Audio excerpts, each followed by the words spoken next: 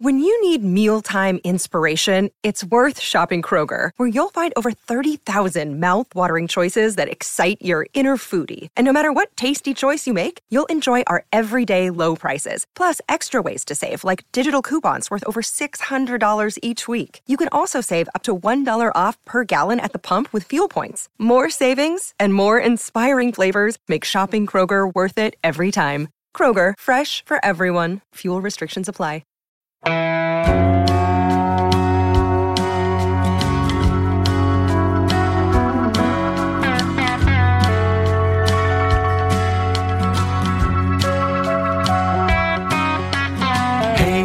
Hey, where you been? Buckeye Talk is about to begin. Hey, come on in. Welcome back to the Friday Picks and Preview Pod on Buckeye Talk. Doug Lesmerises, Nathan Baird, Stephen Means. We're also going to do rapid fire on this because, listen, we didn't talk to anybody. It's like we're trying to figure out if they're going to have a game. It feels like as we record this at 4 p.m. on Thursday for the Friday pod that all systems are go for Ohio State at Michigan State, noon on Saturday. But we haven't talked about football. We're just trying to find out if there is football. Then if there is football, what's going to happen? I don't know. So we don't have as much to analyze. So we're going to do rapid fire. So we'll give our picks, give our 2 Big Ten picks, and then we'll run through a bunch of questions that Nathan has gathered, a call out from the texters. We appreciate everybody who sends us questions. We send you info. You send us questions, 614-350-3315. And let's just dive right in. This is a game that Ohio State is obviously heavily favored. The officially unofficial bookmaker Buckeye Talk, Tyler Shoemaker on Twitter, sent us his score predictions based on his formula. He has Ohio State 42, Michigan State 16, which would mean by his formula, Ohio State would cover what the line is because it started off at 24. It is now Ohio State favored by 23.5. So Nathan Baird, your pick, you taking the Buckeyes to cover, or are you going to go ahead and take those points with the fighting Spartans of Michigan State? I am taking the Buckeyes to cover. I am picking 41-16, which I guess is similar to what? You're kidding me. Tyler Shoemaker picked 42-16, and then you randomly picked 41-16 out of all the numbers in the universe. Well, I mean, it's not random. Obviously, I have my own scientific formula that I pour over every. I spend pretty much any waking moment that I'm not writing content or texting or doing a podcast is spent working on the math that will come up with the score that I use to pick these games. So it's not random. So no time, because literally every waking hour you are writing, researching, or doing a podcast. Seems like it sometimes. The reason that I'm freaking out is because that is the exact score that I picked, 41-16. And that was before I looked at Tyler Shoemaker's thing. 41-16 is such a random thing. So I'm just going to say, when we do my pick, it's just the same thing Nathan said. So Nathan, go ahead and speak on behalf of both of us since we have the exact same score. I mean, it's just we obviously don't know exactly who will or won't play for Ohio State on Saturday, and we'd be lying if we told you for sure that we knew. So, but there's nothing that leads me to believe that their testing numbers were worse than they were at this time a week or by the end of last week. And I expect that they will have essentially the same talent disparity that they would have had if this game had not been, if they had not had the COVID situation that they had, as far as we know. So I'm basing my pick on that. I think this is basically what I would have picked regardless. And I think probably if all systems were go and Ohio State had not canceled last weekend and maybe gone out and just, I don't know, had a nice win against Illinois, and if Michigan State had not beaten Northwestern, this line would be bigger. This feels like almost the smallest this line could be, given the talent at Ohio State, the lack of talent at Michigan State. Mel Tucker is just trying to restart that program. I mean, the fact that they've gone out and won a couple games against Northwestern and Michigan is a great testament to them, because they don't have the horses right now. So to me, it feels like you're kind of getting in on something here to only have to give up 23.5 to take the Buckeyes. Now, neither Nathan nor I picked Ohio State to win by 50. So, you know, we're not leaning in too far on this, but it feels like a nice, smooth cover here. So Nathan and I, again, exact same score. Stephen, what's your score? 45-10 for a lot of those same reasons. I just think the talent gap is too wide, even if there are maybe some weapons that could be missing in this game. I think as long as Justin Fields and Chris Olave and Garrett Wilson are out there for Ohio State, they're going to score with an ease, and Michigan State is not going to be able to put up the level of points that other, like maybe Indiana was able to put up because Rocky Lombardi isn't Michael Penix Jr. So maybe they get a big playoff, but I just think the talent gap is wide enough where Ohio State should comfortably cover this. So the team that's more of the known quantity for this game is Michigan State, because they aren't having a COVID issue that we know of. And they just beat the leader in the Big Ten West last week. The fact that Michigan State is coming off a win over Northwestern, did that factor into anything at all? Did you guys think to yourself, well, they're coming off a big win, maybe they won't be able to get up for this game as much because they just put out so much last week? Or did it make you pause and say, you know what, maybe Michigan State's better than people think? They just beat Northwestern. Or did you just take it as one of those things, whatever, stuff happens. Northwestern's a good team, but they aren't as stacked with talent as Ohio State, so that then last week's game for Michigan State is almost irrelevant in your analysis of this? That's exactly how I looked at it. Michigan State can be better than people think they are, but Ohio State is still that wide of a talent gap that there isn't much that Michigan State's going to be able – a lot would have to go wrong for Ohio State for them to not cover this. I would expect Ohio State to beat Northwestern probably by about a similar spread at this point. Yeah.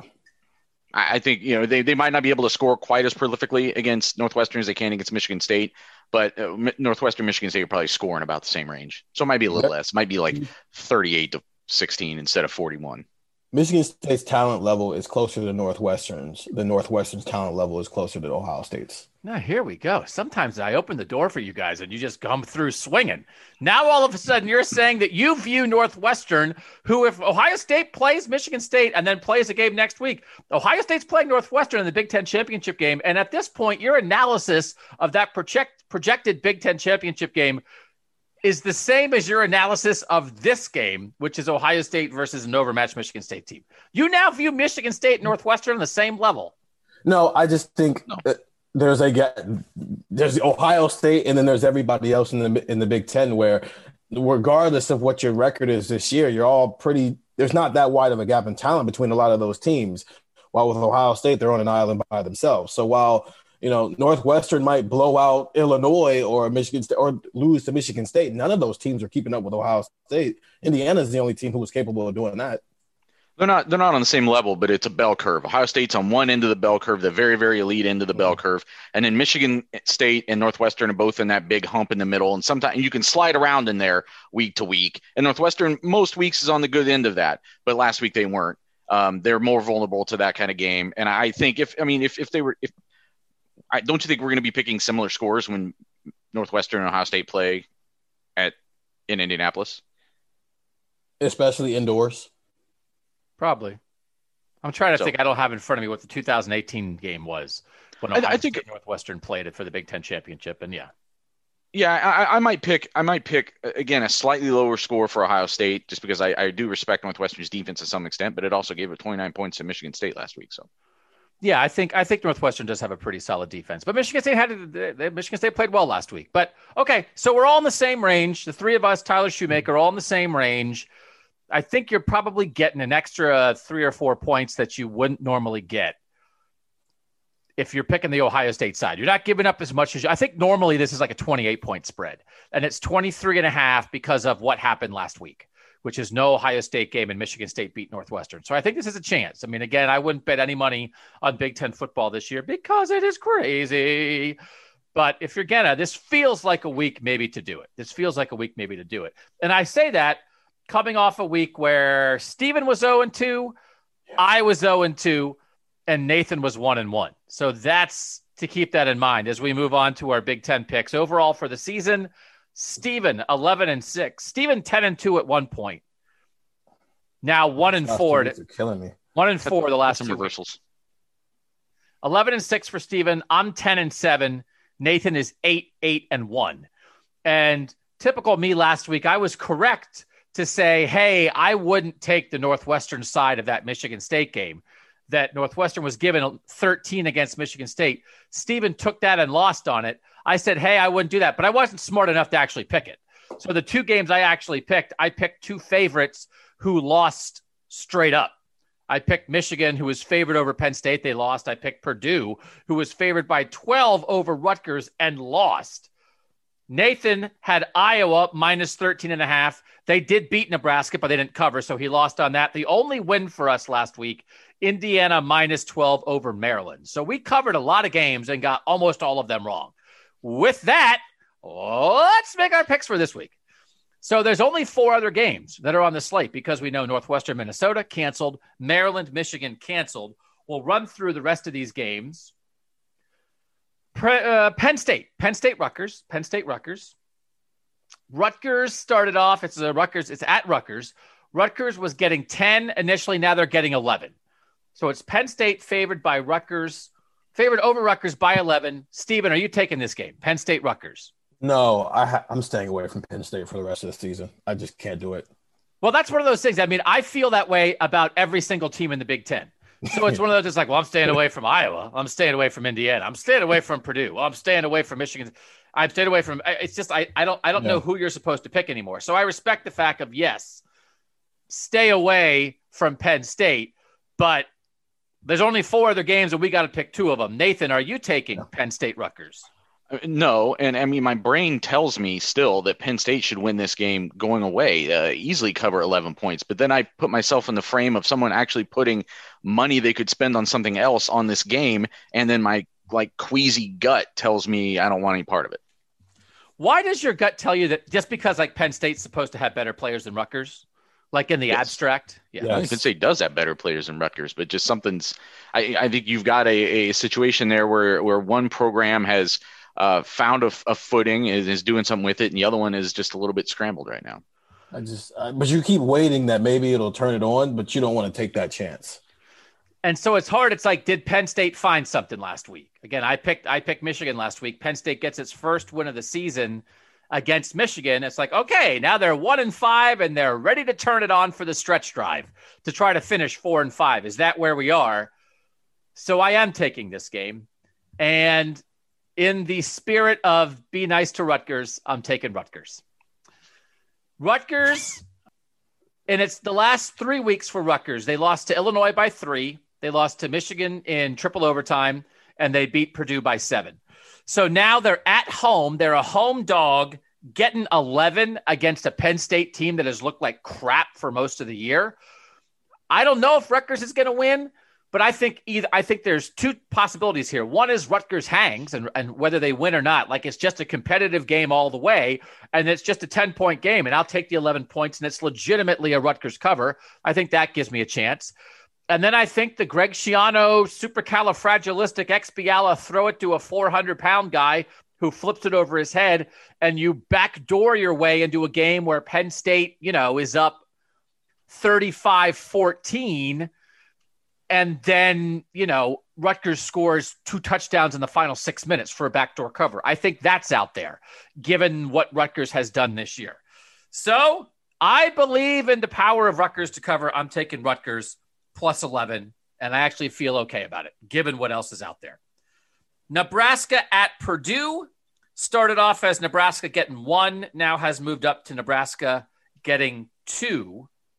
Nathan, you taking the Boilermakers? What are you doing here? I'm taking the Boilermakers, and last week you tried to talk me into taking the Boilermakers, and I told you I was suspicious of where they were, and I was proved correct. I did not take that game, but this one I feel like I have to kind of put my money where my mouth is. I said back when we were doing the tiers that Nebraska was a tier below Purdue right now. They're just not – they can't beat Purdue head-to-head. They don't even go to bad bowl games like Purdue has in the last couple of years. I was saying that maybe not tier ahead, but certainly you could not put Nebraska in a tier ahead of Purdue right now. And based on this game being in West Lafayette, based on just what we've seen from these 2 teams this season, I'll take Purdue and expect them to win by field goal. Steven, you taking this one? Yeah, I also took Purdue in this one. I think they're just the better team over Nebraska, and the game is at home. Rondale Moore's probably the best player in this game. I think they're going to win the game, and so can they win by a field goal? Yes. Okay.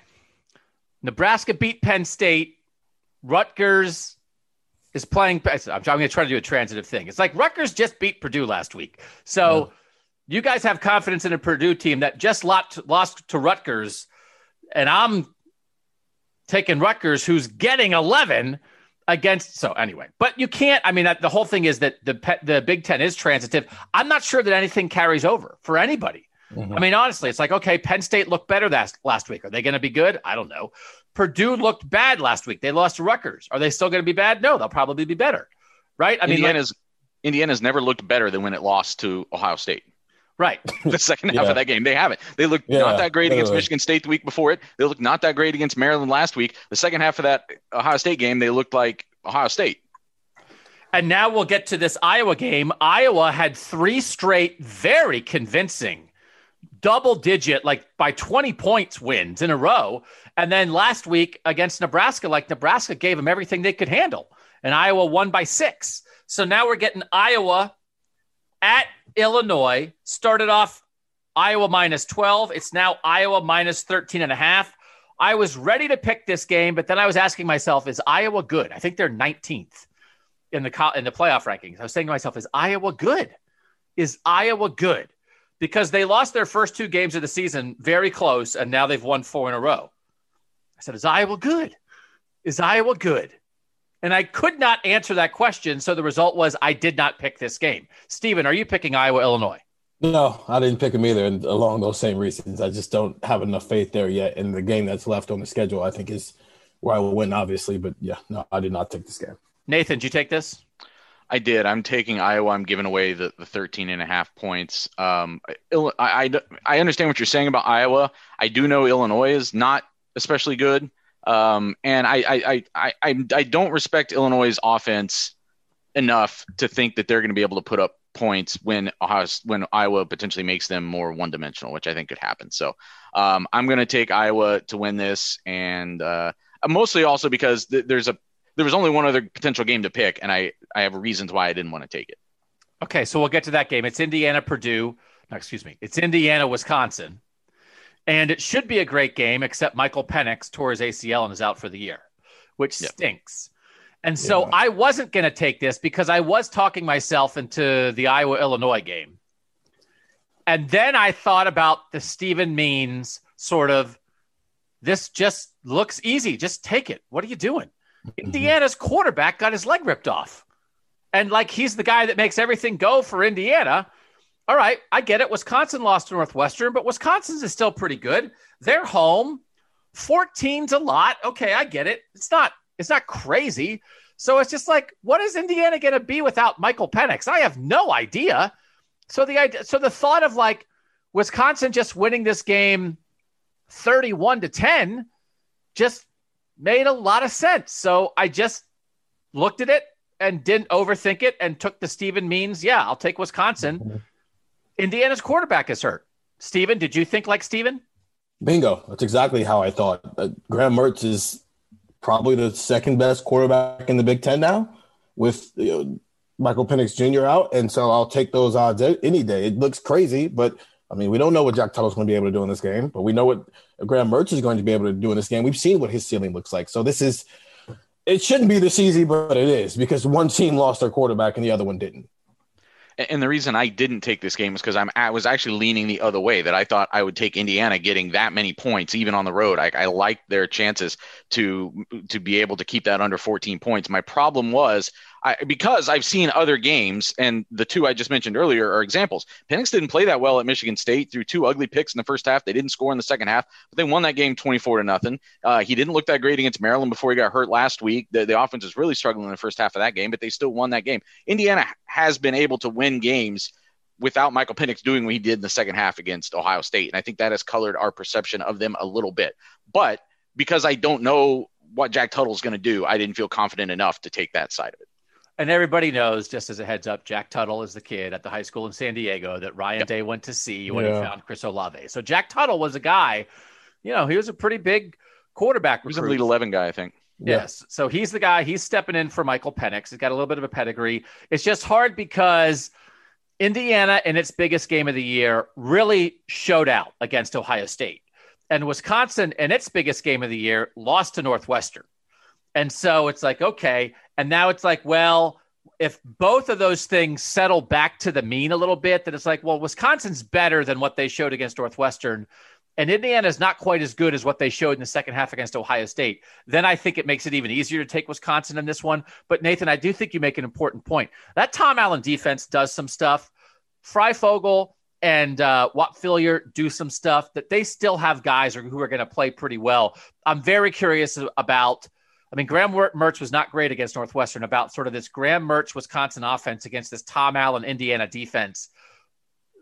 Is it possible Indiana still gets the better of that? So it is a lot to give up, but in the not overthinking it realm of things, it just felt like no panics. Wisconsin minus 14, grab that baby. I think what you said about Tom Allen's defense, I think plays into the point of why you would pick this game, though. And it's because Tom Allen, they're going to get after you. They're going to get some sacks and maybe cause some turnovers.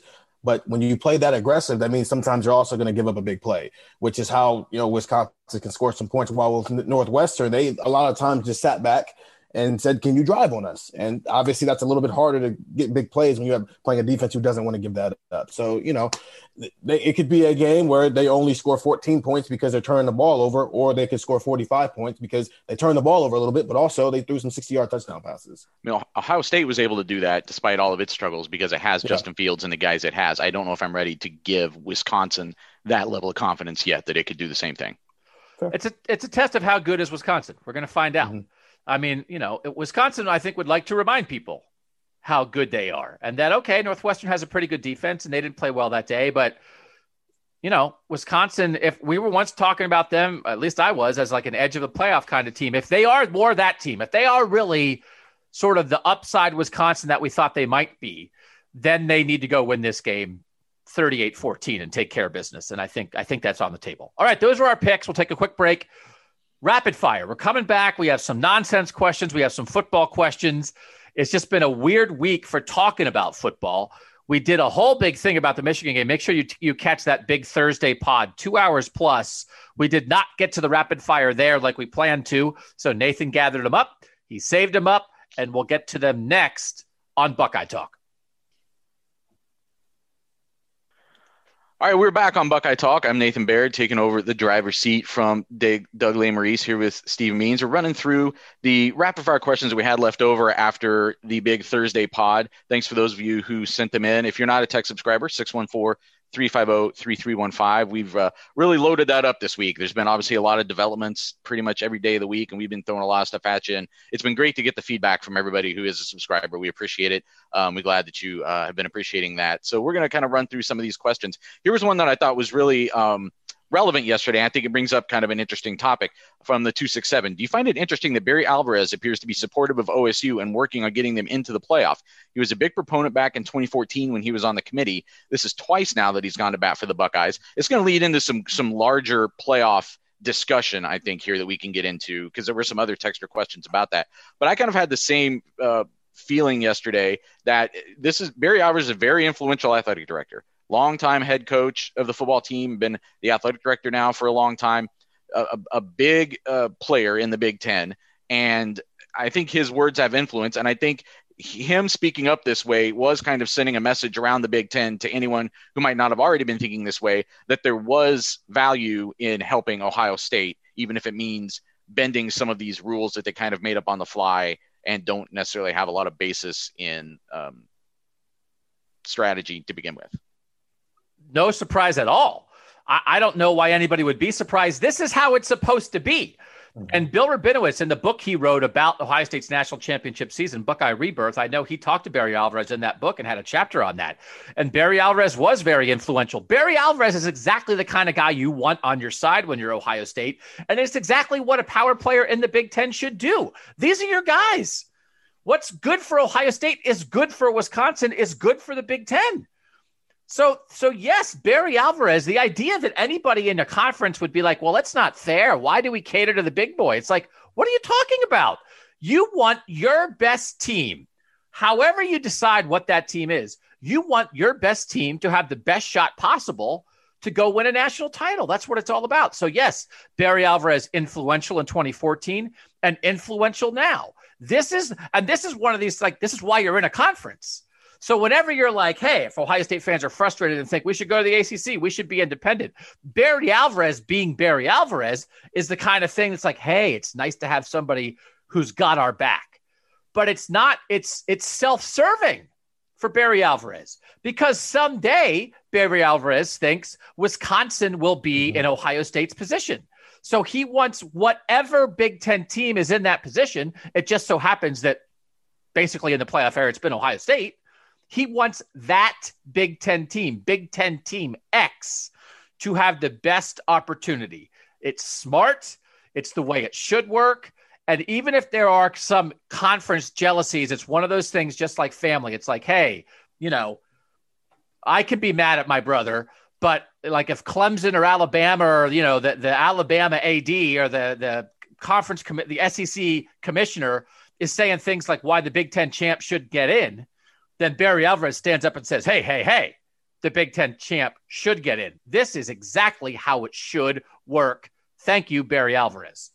And it's even more important when, we've seen in the past where because Ohio State, the Big Ten has had Gene Smith in that room instead of Barry Alvarez, so he had to be excluded from that room where they were having certain discussions. That could have also led into why a Big Ten team has been out of the playoff in 17 and 18 because of that. It came down to a Big Ten team or a Big 12 team, and the Big 12 team won out. So, yeah, it becomes even more important now that you can actually be in that room and don't have to be excluded, that you have a voice in there who's going to fight for you regardless of who the Big Ten team is. Well, Gary Bart is the one that's actually in the room right now, is the Iowa AD, who is the chair, spokesperson, whatever, of the committee. I actually think that there might be a more of a you scratch my back, I scratch yours thing going on here too. We talked yesterday about what was potentially out there as far as what the Big Ten could do with the championship weekend situation, that none of those games are set in stone yet. They're supposed to be crossover games, but we speculated that maybe if the Michigan game doesn't get played, that maybe they could, who knows, maybe they could try to do something with it that week because they haven't scheduled anything yet. That's just kind of a theory that we're throwing out there. We know who else didn't play this year? Wisconsin and Minnesota. I almost wonder if, is Barry Alvarez kind of getting out in front and saying, let's help Ohio State, and then maybe that gets him one more ally on the back end of things because I think Wisconsin and Minnesota may want to try to play each other too if they have that opportunity, rather than just play a less meaningful crossover. The one caveat there being that right now, based on the rules, it would line up as being Ohio State and Wisconsin playing each other, and there's no way that the TV partners are going to let them get out of that.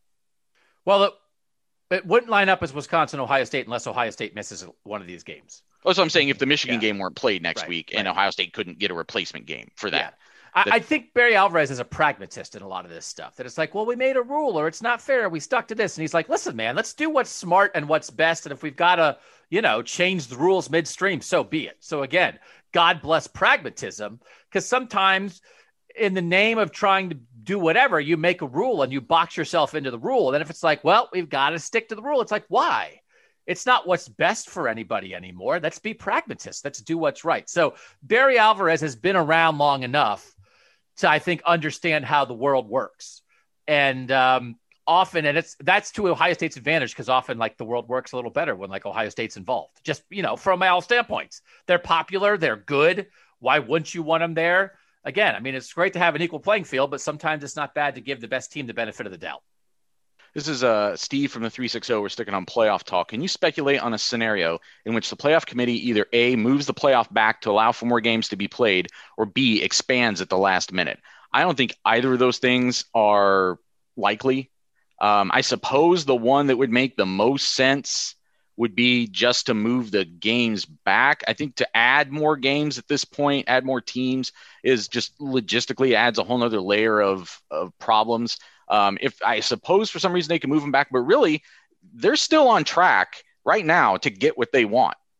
They're still on track to get Alabama, Clemson, Notre Dame, and Ohio State in the Final Four. I don't think that the playoff committee right now feels a tremendous amount of pressure. And then worst case scenario, it might be Alabama, Clemson, Notre Dame, and Florida, which is a step down from Ohio State, I guess, as far as national profile, but that's still pretty good for the playoff. I don't think they're that worried about it. I don't think they're going to expand. I just think it opens up the conversation to do it in the future.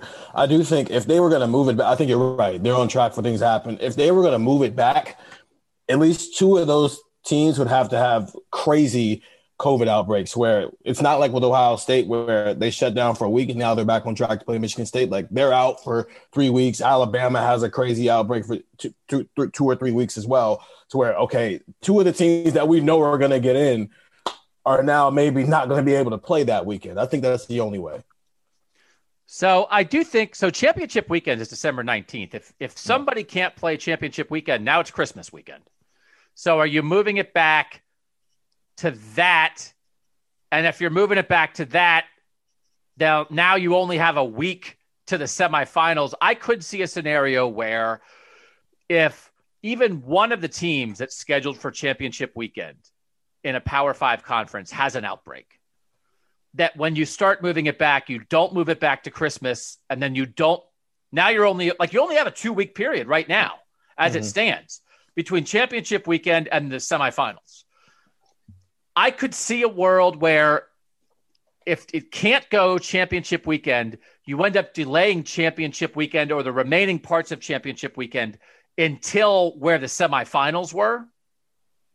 Then you move the semifinals like to where the championship game was, and then you move the championship game back. Because it's just getting dicey with sort of like holidays, campus stuff. Well, now if we're going to have this, why don't we – because you don't want it to be, okay, well, somebody couldn't play on the 19th. Now maybe they could play on the 26th, but we're not sure. Maybe you just step back, let everybody chill out, get set, and then play the week after. So you have to remember the calendar. We are really, for all the wiggle room that some conferences other than the Big Ten had, we're really compressed right now. We're out of wiggle room. We're really compressed. Think about, seriously, December 19th, the next weekend's Christmas. The next weekend's the semifinals. That's the schedule as it stands. So all it takes is an outbreak at Bama or Clemson or Notre Dame or Ohio State or Florida or whatever, somebody who's in that championship weekend. And I think you're all of a sudden at pushing everything back territory, maybe. And then the other thing is they're not going to expand. The NFL has talked about they've already expanded from 6 playoff teams in each conference to 7. They have talked about expanding to 8 if the schedule got wacky, but that doesn't add any time. You're just taking buys away from teams because they've already taken the bye away from the 2 seed in each conference. All that would do is take a bye away from the 1 seed. To add anything in college football right now, Nathan, as you said off the top, now you're adding games, you're adding weekends, you're adding time, and they're not going to add time. So no expansion, but I would be on alert for pushing stuff back if even one team has a serious outbreak. I guess so. There's part of me, though, that thinks like, okay, let's say for some reason the ACC championship game can't be played. If you're the ACC, wouldn't you just name Notre Dame your champion? Clemson's getting in anyway, and then you just move along with it. Like, I don't know what the scenario. I think it almost have to be like multiple conferences, and even then, I still think that maybe they just name their champions because they're getting in the playoff anyway. We pretend that there's sometimes like. Not so much us. I think we're cynical enough, but I think people sometimes think of this like virtue that's like tied into the college football playoff, and I don't really see it that way. I think if it's already kind of lined up for them, I think they'll just run with it. Conference championship games are big money. They're sponsored. That's a big money. That's different than a regular. That's true. That's fair. Mm-hmm. That's fair. So you're losing something off the top there, and like. So what do you tell Florida? Florida's trying to beat Alabama. Yeah. Alabama has an outbreak or Florida or Bama can't play for an outbreak on either team. And Florida's like, well, we have to delay it until we can play it. And SEC is like, sorry, it's over. Like, I don't know. I just think. You would say the same thing the playoff committee is telling them right now, which is you lost to Texas A&M. Texas A&M lost to Alabama. That's why you're not in the top 4. But you're taking away their chance to play a championship game to give themselves another chance on the field, especially if it's the other team. The idea that they would just bag it and not play, that they'd gone this far with this whole regular season to then get to conference championship weekend, have one team have an outbreak and be like, oh, well, no championship games. I don't know. Because I don't know why they're set. There's not going to be fans as the Rose Bowl announced today. Like there's not as much of a logistical problem of moving stuff back. I don't know. It's an interesting conundrum because there are multiple things at play here, but one of the things at play is money. And as big of a deal as the playoff is from a money standpoint, I just don't know. You might make more money if you move some conference championship games back to New Year's Day, move back to semifinals, move back to championship game. unless they had a calculus that said, no, we're going to lose money. We would make more money in the end by bagging the conference championship games. Money would come into it, though. But whatever this is, the Dr. Pepper, the Dr. Scholl's, I don't know, whoever sponsors these conference championship games, they are a little bit of a different beast. Another playoff question that I thought was kind of building off of maybe something we talk about on Madness, but it's from the 409. Playoff scenarios. Pick the winner of Ohio State versus Florida, Ohio State versus Texas A&M, and any other team that could potentially keep them out of the top 4. So I thought that if we could just kind of go through this real quick, and this can just be quick hits. But I'll name teams, and you guys tell me when I come to one that you think would beat Ohio State. So we're talking about if Ohio State played these teams on the field. Correct. Who would win? Okay. Who would win? I will start kind of low. Georgia, number 8. Ohio State wins. Number 7, Cincinnati. Well, hold on. That's a good defense. It is. They've gotten their quarterback situation straightened out, supposedly, right? I mean, JT Daniels looked pretty good. Mm-hmm. I wouldn't say Georgia fast. That's a better defense than anything I think we can imagine in the Big Ten right now. And if they have a competent quarterback, I'm not so sure. It's one of those things. I think Ohio State might win the national championship for real. I still think that for sure. But I also think the top 8 teams might be pretty squished. And so I think Ohio State could beat Clemson, could beat Alabama, and could beat Notre Dame. I also think it's possible Georgia could beat Ohio State. So I would say Ohio State, but I'd say it's close. Let me change it then. Let's do it real quick. Let's do, because I started to do this and I was like, well, I can't do this on the fly, but now I'll try. So let's do a 1 to 10. How confident you are Ohio State would win the game. Okay. Yeah. So Georgia, 1 to 10. 5. No, now you just changed your mind. Your answer initially was Ohio State. I just said Ohio State wins the game. I didn't say they were going to beat them by 40. I could say they win the game by 7 points.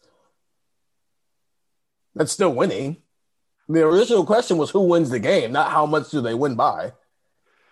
So I'm thinking of this if I'm going to give a number, the way I'm going to think of this is if you're asking me 1 to 10, I'm going to say how many times out of the 10 that I think Ohio State would win the game. Way. Right. So I was going to say 6. So now all of a sudden I'm the guy who even pulled us back from the threshold of Georgia would lose to Ohio State, no doubt about it. And now somehow my number is higher than Stevens. So Maybe this is why we didn't do the rapid fire last night. I think Ohio State would beat Georgia 6 times out of 10, and Georgia would win 4. So let's do it that way. And if Stevens' answer is he thinks Ohio State and Georgia would split 10 games, then you have completely flipped from where you were 31 seconds ago. So I just said they would win. Okay, so if they play 10 times, how many would Ohio State win? I think they'd split it 5 and 5. Okay. Given what there is no through line of thinking from those two things at all. Okay. Cincinnati. Cincinnati. Number 7, Cincinnati. 10. Number 6, Florida. 8. You think Georgia would beat Ohio State I think half Georgia, the time, and you think Florida would beat Ohio State twice out of 10? Right now, how things look, yes. Just based off Georgia is a more talented team than Florida, and I think Georgia has a better chance of slowing down Ohio State's offense than Florida does. You've seen Kyle Trask and Kyle Pitts, right?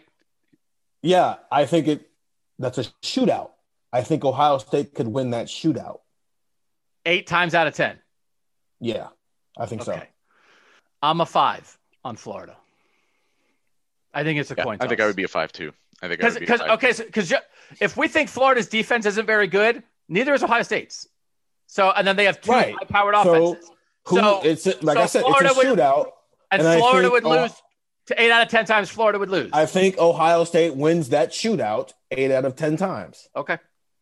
And this is what I was saying 2 weeks ago, that I think there's people in that room right now who think it's a toss-up between Florida and Ohio State, who is a better team. And if Florida were to beat Alabama, I think that causes some problems. And I said, when I first said it 2 weeks ago, I was okay. But go back and listen. When I first spoke that into existence a couple weeks ago, I was lambasted, I tell you. Number 5, Texas A&M. When you said if Florida beat Alabama, it would be an issue. I lambasted you for the idea that if Florida beat Alabama, Ohio State wouldn't have an issue with that. Yes. I'm going to go listen. I was met with widespread guffaws, and I was. I'll see if you're characterizing it. If on the post game podcast on Saturday. I felt it in myself. And that's fair. And I will admit to my my. It was both attack, of you. It wasn't just you. Which podcast was it? 2 weeks ago for the Picks Pod. The Picks Pod. All right. We do so many podcasts here. It's hard to remember what we do. Yeah. Okay. All right. I may have dreamt the whole thing. Number 5, Texas A&M. 8.5. So I think Texas A&M would beat Ohio State, and 10 games would beat them either once or twice. If I had to just lean toward one, I'd say once. So I'd say a 9. Yeah, I think I'm the same. I'm at a 9. And I think this is the problem. I think this is exactly the conversation that's happening in that room right now. I think there's people in that room that think maybe Florida and Ohio State, there's an argument. I don't think they see that same argument with Ohio State and Texas A&M, but I think they feel like they have to put A&M ahead of Florida because A&M won the head-to-head matchup by 3 points at home. Clemson. Full strength Clemson, I think, is also a 5. Mm-hmm. Yeah. I might even lean Clemson right now. I might say 6 Clemson. But it's close, and I think it'd be a great game if they got to play it again. Notre Dame. This is the fun one to me. Number 2, Notre Dame. I would say 7. I think Ohio State wins 7 out of 10 against Notre Dame. I think I'm an 8 there, and I think the Notre Dame Clemson game is why I'm confidently at an 8. How that game, the first one played out with Trevor Lawrence still not playing, how many points Clemson was still able to put up on that defense. I think that's probably a fair point. Although, it was 40, it was in overtime, but still, it was. I think that's worth pointing out. Yeah. And then number 1, Alabama. Alabama is very, very good. Alabama is very, very good. Mac Jones is great. Their receivers, even missing Jalen Waddle, are explosive. Najee Harris is a top-tier back. They have a lot of talented defensive players, but I don't think their defense is fantastic. I think they have a lot of the same defensive issues at times that almost every team in the country has. I still think if you had to put chips down, and if you said to me, given that Jalen Waddle is out, which is a big deal, but if you said, are you taking Alabama's quarterback, receivers, and running back, or Ohio State's quarterback, receivers, and running back? I'd take Ohio State. So I'm probably like a 5.5, I'm probably like a 4.5 for Ohio State. How do I say this? I think they would either split them if they played 10 times. Maybe Alabama would win 6 out of 10. Right now, I also would like to see what Ohio State's maybe possibly revamped secondary looks like over the next couple of weeks. And that could change my mind. But I think it's basically a toss-up, which is the same thing I said about Florida, that it's basically a toss-up, right? Which is, I think when you look at Bama, Ohio State, and Florida, it's 3 high-powered offenses led by 3 awesome quarterbacks who do have skill guys, and then the defenses aren't quite as good to whatever varying degree. So basically 5, maybe slightly less for Ohio State. I'm at a 5, but in watching these two teams over the last couple of weeks, I've gone back and forth leaning Ohio State 6 to Alabama 6 because of a lot of those reasons you just named. But also, I think Master Teague's, showing us that he's at least a serviceable back to complement this passing attack. While Najee Harris is clearly the best running back in college football, but he doesn't always play like it. When he's loud, but he has these moments where you're wondering where Najee Harris is. And so that's the argument for why I would say Ohio State 6, but then also, Alabama's awesome. So you lean back the other way. So I'm at a 5 because of that. But every week it leans back and forth for which one gets 6 games. Yeah, I think I'm that way both with this matchup and the Clemson matchup. I see it kind of swinging both ways. I still think those are the 3 best teams, but we may soon find out for sure. So let's take a break here. We're going to come back. We got one more topic that I think readers really want to hear about. We will get into that on Buckeye Talk. All right, we are back to close out Buckeye Talk, and this is one that has been coming up a lot. We got several people from our tech subscribers asking about this, and I don't even know if I need to read a specific question, but it's the Urban Meyer scenario. There's a lot of smoke out there, and maybe it's because somebody's already dumped bucket on some smoldering leaves or whatever, but some smoke out there about Texas being interested in Urban Meyer and how much kind of mutual interest there could possibly be in that. And Doug, you've obviously talked to Urban about things like this in the past. I don't know if you talked to him recently, but I guess just for starters, if people are curious just how realistic you think it is that he would be making that kind of a jump right now, and if Texas is the kind of place that makes sense for him. So if you think about how many programs in the country are like Ohio State, and maybe even how many programs in the country are like Ohio State and like Florida, his last two stops. And that means they are established football powers. They have a commitment from the administration. They have facilities. They have resources. They play in a major conference. And more importantly, they have a fertile recruiting ground for you to go take care of business. And if you are taking care of business, you'll be able to get a lot of great players. Like, just based on that, like, how many are there? I mean, beyond Ohio State and Florida, how many are there? It's like, okay, well, Georgia's one. Well, Georgia's not coming open anytime soon. And I don't know that Urban Meyer would want to go back to the SEC. LSU might be one. And Coach O, who knows? They probably, I don't know about Coach O. They just won the national championship. But I don't think Urban Meyer would want to go back to the SEC. Does he want to take over for Dabo at Clemson? That's only a losing proposition for Urban. Notre Dame's out there. Everyone's like, okay, Notre Dame. Urban loves Notre Dame. If you thought Brian Kelly's doing a great job right now. Where's Brian Kelly going? All right, so then it's not the SEC. It's probably not anywhere else in the ACC. Florida State, all right, they're trying to get it going under Mike Norvell. Is Urban going to go back to Florida State? I don't know. He's kind of done Florida before. So I don't think it's the ACC. I don't think it's the SEC.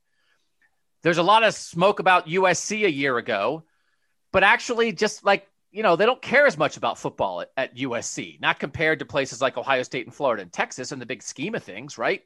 So USC, I guess, fits a lot of it. Anybody else in the Pac-12 really fit it to a T? Not really.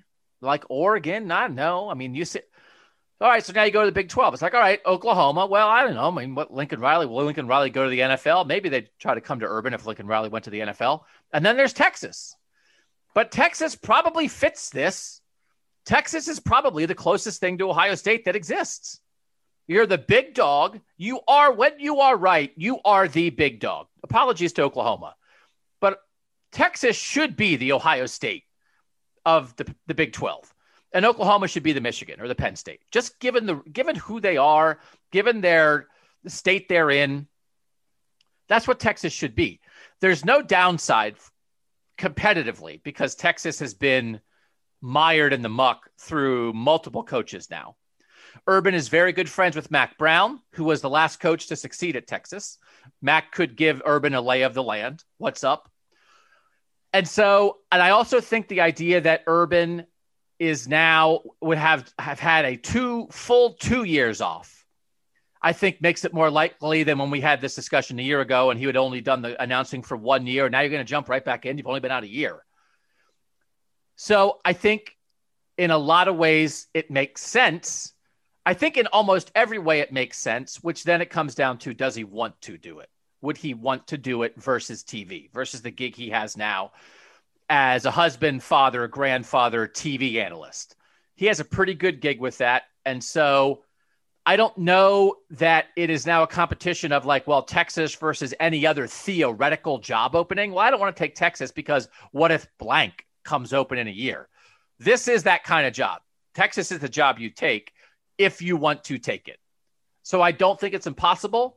I think for the reasons I just spelled out, it makes more sense than when we were having this USC talk a year ago.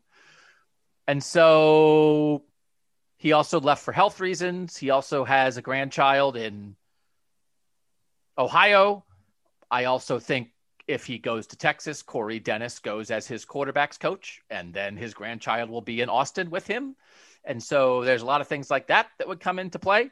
Chris Ash, who is currently the defensive coordinator, would probably stay and be the defensive coordinator. There's a lot of things in place.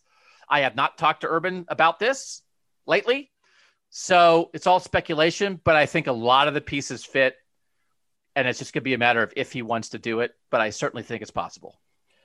I agree. I think, but also, is he healthy enough to do it? Because that seems like a taller task than when he came to Ohio State after leaving for some health reasons, where Yeah, Ohio State had some sanctions and whatnot, but I don't know if Texas is going to go from what they are now, a dumpster fire, to the year he gets there, they're flirting with an undefeated season. And Texas is a bigger state to try to lock down. That's a harder place to do that. While with Ohio, we came to Ohio. If he wanted to lock down Ohio and not be as national, he could have easily done that. But I don't know if you're going to be able to do that as easily in Texas. Now, he's a great recruiter. He's probably the greatest recruiter of all time. But that's just a harder demon to kind of fight with in Texas. Why? Because it's geographically bigger? Yeah. Urban Meyer would lock down Texas recruiting in 5 minutes.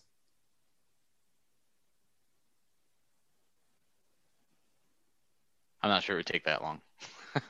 This is what the guy does. And I think this is what but this is why I think it's intriguing, because I would imagine, I don't know Urban Meyer at all, but just the job he has done throughout his career, whether you go Utah, Florida, then Ohio State, like being able to take a program and make it something it wasn't before that is what he does. Or, well, not that he wasn't before in the case of Ohio State for sure, but just that, lifting a program, that is what he does. As much as winning the national championship at the end of it, it's almost the elevation of the project. And I would think that anyone who's done that, and anyone who I think maybe enjoys that as almost maybe the central thing about the job that they like in some ways from things I've read and heard, do you think that's not an accurate characterization of that? I mean, I would think that he would look at the dynamics in Texas and say, man, someone could do something amazing here. And who's better positioned to do that than me? But I think, as Steven is saying, there are these other factors that you always have to weigh against that.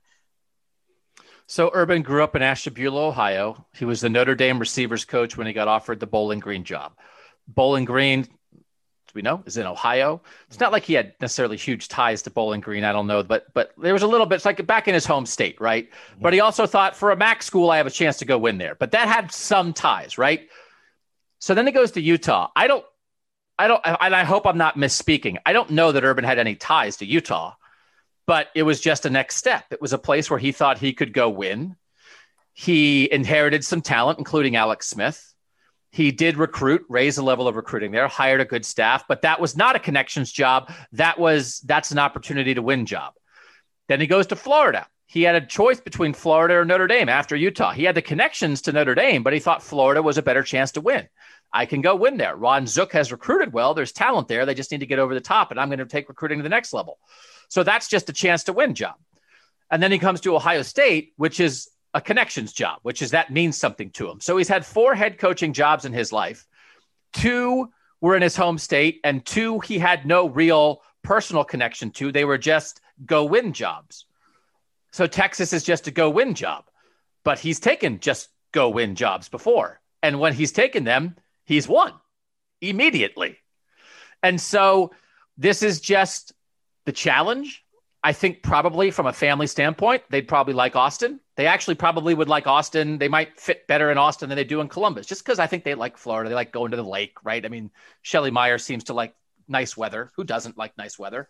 But I don't think that would be difficult. I wouldn't be shocked if it happened. But the other thing, and this is why we can't know it. We can't know it for sure. I do think he's got a good gig. So if it's not perfect, why would you? He's not going to mess up what he's got going on if he thinks he's got a 50-50 chance of doing well at Texas. I think he would need to think he's got a 90-10 chance of doing well at Texas. And so you don't know all the inner workings, but if Texas can pitch the right thing and they've got a lot of things in place, I do just think it kind of makes sense, because then it's one of those things. If he gets offered Texas and everything at Texas is lined up and he doesn't take it, then maybe he's done. Because then what are you waiting for? Maybe it's Notre Dame. Maybe he said to himself, I'm never coaching again unless it's Notre Dame, because he has 2 very important things in his life. And that was, Ohio State and Notre Dame were just occupied special positions. So he's done one. Maybe he said that to himself. But if he hasn't said that and he's open to college football coaching, man, to me, it's harder to find a better opportunity for him than Texas. And I think he would flip it right away, because he doesn't even have, it's not like they have sanctions. He had more to overcome at Ohio State when he got here. They just haven't figured out the recruiting and the developmental stuff the way they need to.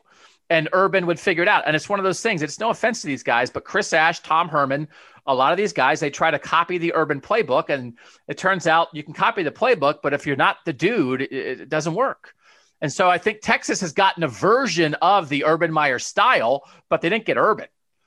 So maybe they'd but it's not going to be money. It's not like Urban's going to say, give me $12 million a year. And if Texas says, we'll only give you 10, I mean, he's got plenty of money. It's about whether it's going to make him happy and whether he wants to do it. And only he can answer that.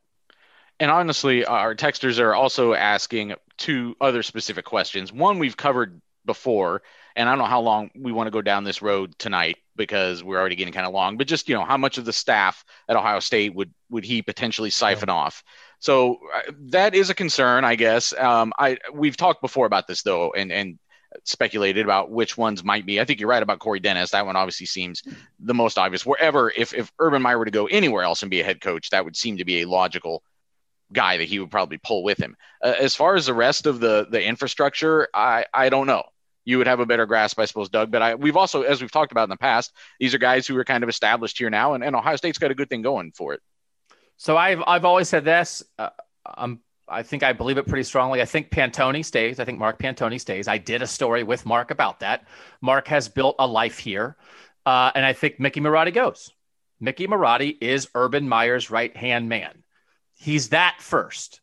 He's Urban Meyer's right-hand man before he's Ohio State's right-hand man. And Mark was young. Mark was so young at Florida that Mark really came into his own at Ohio State and has established himself as sort of like this recruiting guru, the general manager of a college football program. He almost helped create the position he now occupies, and he has created a tree. He has his own recruiting tree of people who have come through here. He has organized a national convention of recruiting guys that Mark has really stood on his own 2 feet by establishing this here. And Mickey, I think, had already stood on his own 2 feet. And that's just Mickey was Mickey at Florida. And now Mick came here and just added to what he already was. But they just have such a personal connection. They're in lockstep, I think. They go way back together. They're the same age.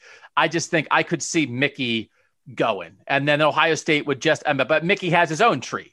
Mickey has his guys who are all different places, who, they were at Rutgers, they were at different. So Ohio State would just hire one of Mickey's proteges to step in and be what Mick has been.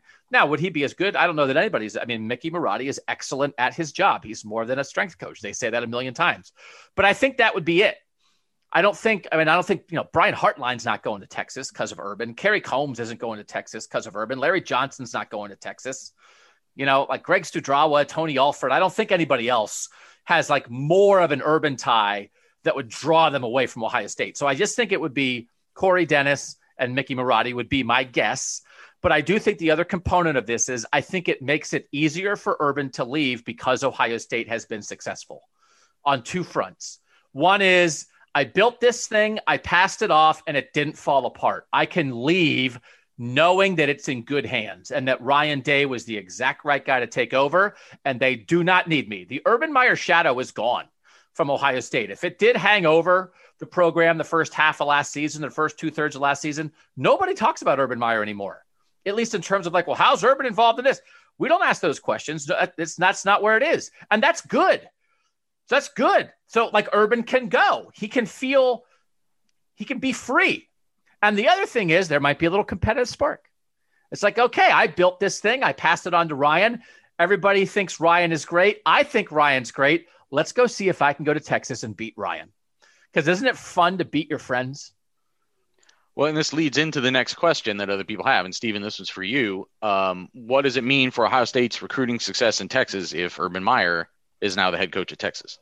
I don't think it means anything for Quinn Ewers because Ryan Day is still at Ohio State, and that's the reason why these quarterbacks are coming here.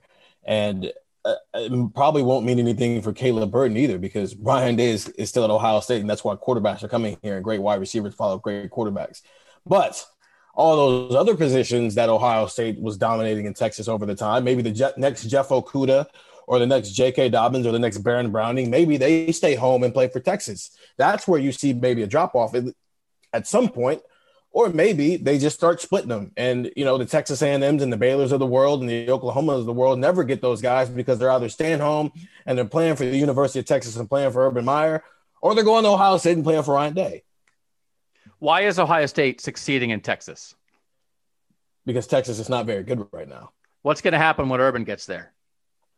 I think the bulk of that talent stays home and goes to Texas. The two positions I excluded were the position that Ryan Day specializes in, and but maybe they wouldn't have to leave. They wouldn't have to leave. We said already, the new Texas coach, what is his first order of business? The new Texas coach, the number one thing on his list is what? Quinn Ewers. Quinn Ewers. And you're sending the person you called the best recruiter in history to go be the coach of the home state school that is Quinn Ewers' dream school that he committed to originally. And it's such a dumpster fire. He felt like he could not go there. Because here's the other thing that would happen. And this I think is absolutely 100% true. If you think Urban Meyer is going to go to Texas and run the JT Barrett offense, I think you're mistaken. Yeah, no, it's not. Urban Meyer is going to go hire the next Ryan Day to run the Ryan Day offense at Texas that will be attractive to Quinn Ewers and Caleb Burton. Now, I'm not saying it's an automatic flip, but I think it would be naive to think, oh, no, it's fine. There'd be no problem. Ohio State would definitely keep those guys. It's their home state school. It's their home state school. That is a mess. And now you're adding 3 national championship rings, a charismatic guy with a resume who is going to hire the best young quarterback teacher and play caller in the country. I don't know who it is, but I can remember back when Ohio State was having offensive issues and everybody was like, there's this guy at East Carolina that people seem to like. His name's Lincoln Riley. And everybody was trying to hire him and Oklahoma got him, right? There's a guy out there like that right now. There's this guy at Iowa State. He's in Mensa. I don't know. People seem to like him. It's Tom Herman. Urban Meyer went and got him.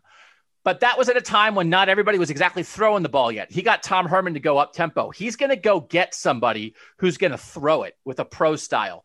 He's going to keep some of the QB run because Urban can't help himself. He doesn't want Dwayne Haskins quite, but he wants Justin Fields. That's who Urban wants as his quarterback now. He's not looking for JT Barrett. He's looking for the next Justin Fields. So he's going to find an offensive play caller, an offensive coordinator who can do that. So it would be fascinating. You would have a lot of work to do for the next year and a half, Stephen, because it would be on for Quinn Ewers and Caleb Burton. I think Ryan Day and Brian Hartline would be in Texas every week at those houses. Well, not out there, but they would be in Texas a lot and be doing everything in their power if things go back to normal and making sure that Caleb Burton and Quinn Ewers are at every day camp Ohio State has next summer. And we've just always said Ohio State goes into where schools are wounded. Just our assumption would be Texas would no longer be wounded. So they'd go somewhere else. They would not spend as much time in Texas. So I just would tell people, if you want to guarantee that Quinn Ewers signs next December, hope that Texas makes a bad hire or keeps Tom Herman, if you want to guarantee it. Because the minute Texas makes a great hire, I just think it has to. It has to open the door a little bit. It's just logical. We'd say the same thing if the best quarterback in Ohio had signed somewhere else because Ohio State was a mess, and then Ohio State hired Urban Meyer. You'd be like, ho, ho, ho, Urban Meyer's going to go reel that kid back in. That's exactly what Texas has to be thinking. So we can't pretend to know, but I certainly would lower the chances of him sticking to his Ohio State commitment from less. I would make it less than 100%.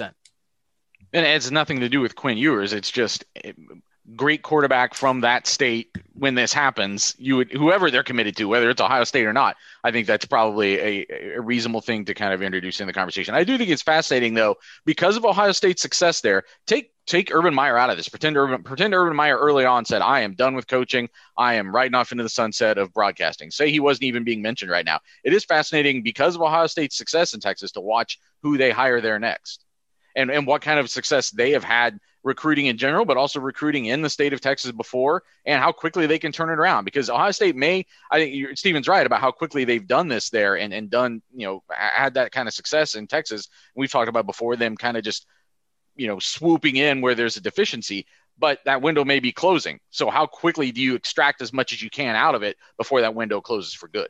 I think if Urban Meyer does end up taking this job and he takes Quinn Ewers right back from Ohio State, that's like the ultimate big brother move, though.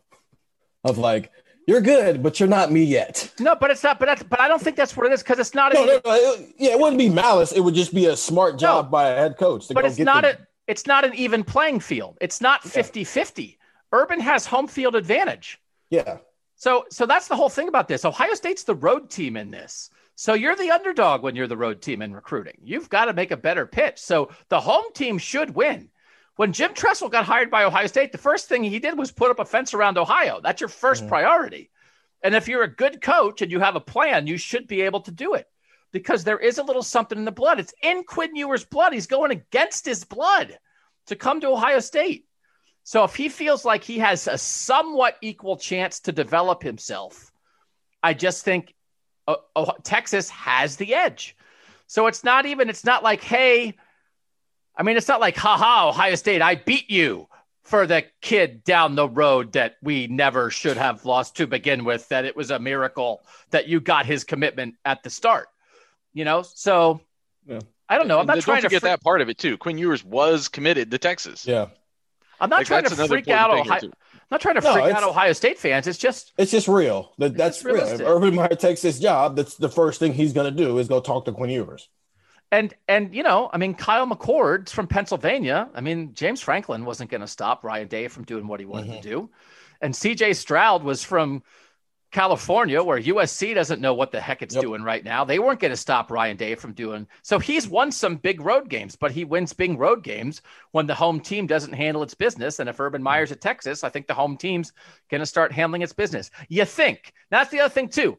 Lots of great coaches at some point stop being as good. I mean, it happens to everybody, but Urban Meyer is young, still engaged. He would not Mac be. Jones has had some recruiting success and showing back up in North Carolina. And it could be a similar thing, just on an extreme level, because we're talking about Urban Meyer. But Mac Brown let it go at the end of Texas. He lost it a little bit. He started misidentifying prospects. Yeah. They could not identify a quarterback. They missed on a couple different guys. And so he lost it. He did. I mean, he didn't just decide to leave Texas on top. I mean, he was great and then he lost it. And then he took a lot of time off and then he got it back at a school where there's not nearly as much pressure. But Urban's young, man. That's the thing. If he feels like his health is okay, Urban's young. Urban is vigorous. Urban, if Urban decides that he can take it, you are getting the best of Urban again for like a 5-year run, maybe. But you're getting the best of Urban Meyer. And he never fell off at Ohio State. But by the end, I think he probably would say that was no longer the best of Urban Meyer. He wasn't feeling good from a health standpoint. He'd been going 100 miles an hour for 7 straight years. Now he's had a good 2-year break. I think you get reinvigorated Urban Meyer, and he's going to be in Quinn Ewers' living room in 5 minutes if he's allowed to be. Let's end with one little quick shot of nonsense before we head off into the weekend. From the 419, if you remember of a traveling circus, what would your job be? Now, I've never been to a traveling circus. I've been to like county fairs and stuff, state fairs, those sorts of things. I've never been to a traveling circus. I am intrigued by the guy who guesses your weight. Like, I think that would be a fun job to like, you kind of insult somebody and then make them get up on the scale and prove you wrong. That seems like a fun job. Probably elephant poop scooper. Wow. Okay. I mean, like not trapeze. I'm not like being a lion tamer. I'm not eating fire. Anything that would require me to be in good physical shape or brave is out. So I'm assuming that I would be scooping poop. I think you'd be on the boardwalk with me. I think you'd be like, you'd be a barker, a carnival barker, some kind, like trying to get people to come get ripped off at some kind of game. Yeah, like a con man. Yeah, which is basically like 3-card money, something. Same as a podcast host.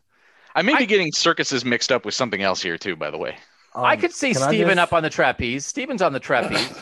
No, I'm not. Could I? Yes. Will I? No. I'm going to be like in promotions and I'll go into the city and hand out flyers for people to come check out the circus. It's nice and safe. I don't care if you tell me no, because it's fine. It's free. I think the answer to that question went in a much nerdier way than this texter was meaning when they asked it. We all picked like circus journalism. I'll be the accountant. I'll be the chief financial officer. I'd host the weekly podcast about the circus. We'd bring on like the bearded lady one week, and then like the guy who gets a cannonball shot into his stomach. I'll have a booth where we just give out Garrett Wilson facts. There you go. Yeah. Guess how much you love Garrett Wilson. Did you know?